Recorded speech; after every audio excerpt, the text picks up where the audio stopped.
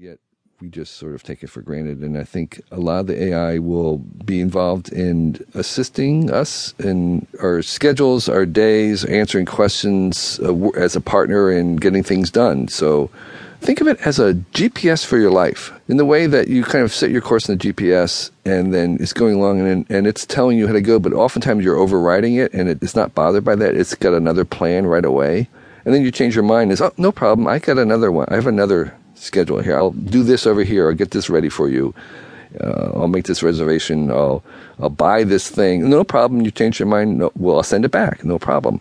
Kind of like having a presence that is anticipating and helping your life. I think that's what it looks like, even, I would say, within 20 years. So we've done quite a few episodes of Freakonomics Radio that address the future, especially when it comes to the interface between technology and employment, the idea of whether there will be, quote, enough, end quote, jobs for people, whatever enough means. You write that, and I'll quote you, the robot takeover will be epic, which I'm sure will scare some people, and that even information-intensive jobs, doctor, lawyer, architect, programmer, probably writers and podcasters too, can be automated. So even if this is what the technology can and wants to accomplish, it strikes me that the political class may well try to stymie it. I'm curious your views on that. Yeah, I mean, there was this really great survey poll that Pew did. Basically, they asked people how likely they thought that 50% of the jobs would be replaced by robots or AIs.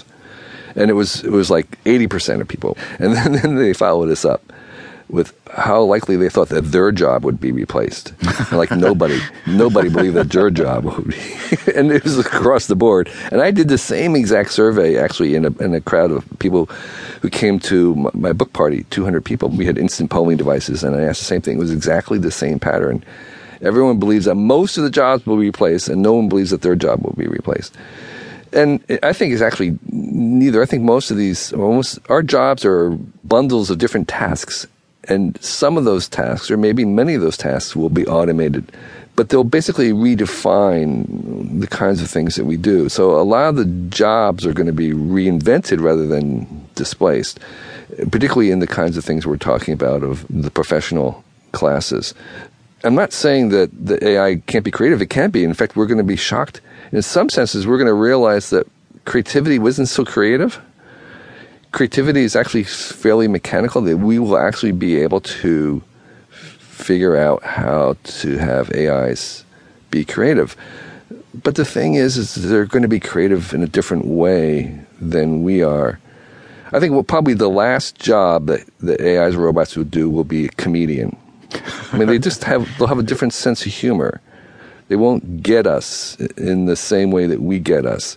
Even though they'll be incredibly creative, they can be brilliant, they'll be smart, they'll surprise us in many ways, they're still not going to do it exactly like we do it, and I think we will continue to value that. But that assumes, which is, if you watch a certain kind of futurist movie or read a certain kind of futurist book, that assumes that the artificial intelligence doesn't essentially obliterate or marginalize us, yes? Right. The question is whether an artificial intelligence that we create can only gain at our expense. And I think that while that's a possibility that we should not rule out, it's an unlikely possibility.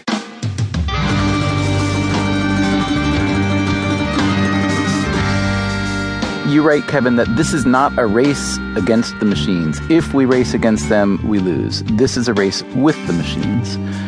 Talk about how that begins to happen, whether it's a shift in mindset, a shift in engineering. How does it happen that we come to view AI or robotization or automation or computerization as more of a continuing ally than a threat? So one of the first AIs we made, which was a kind of dedicated standalone supercomputer, the IBM Deep Blue, who beat the reigning chess master at the time, Garry Kasparov. And this was kind of the first big challenge sort of to human exceptionalism, basically. And when Kasparov lost, there were several things that went through people's mind. One is, well, that's kind of like the end of chess.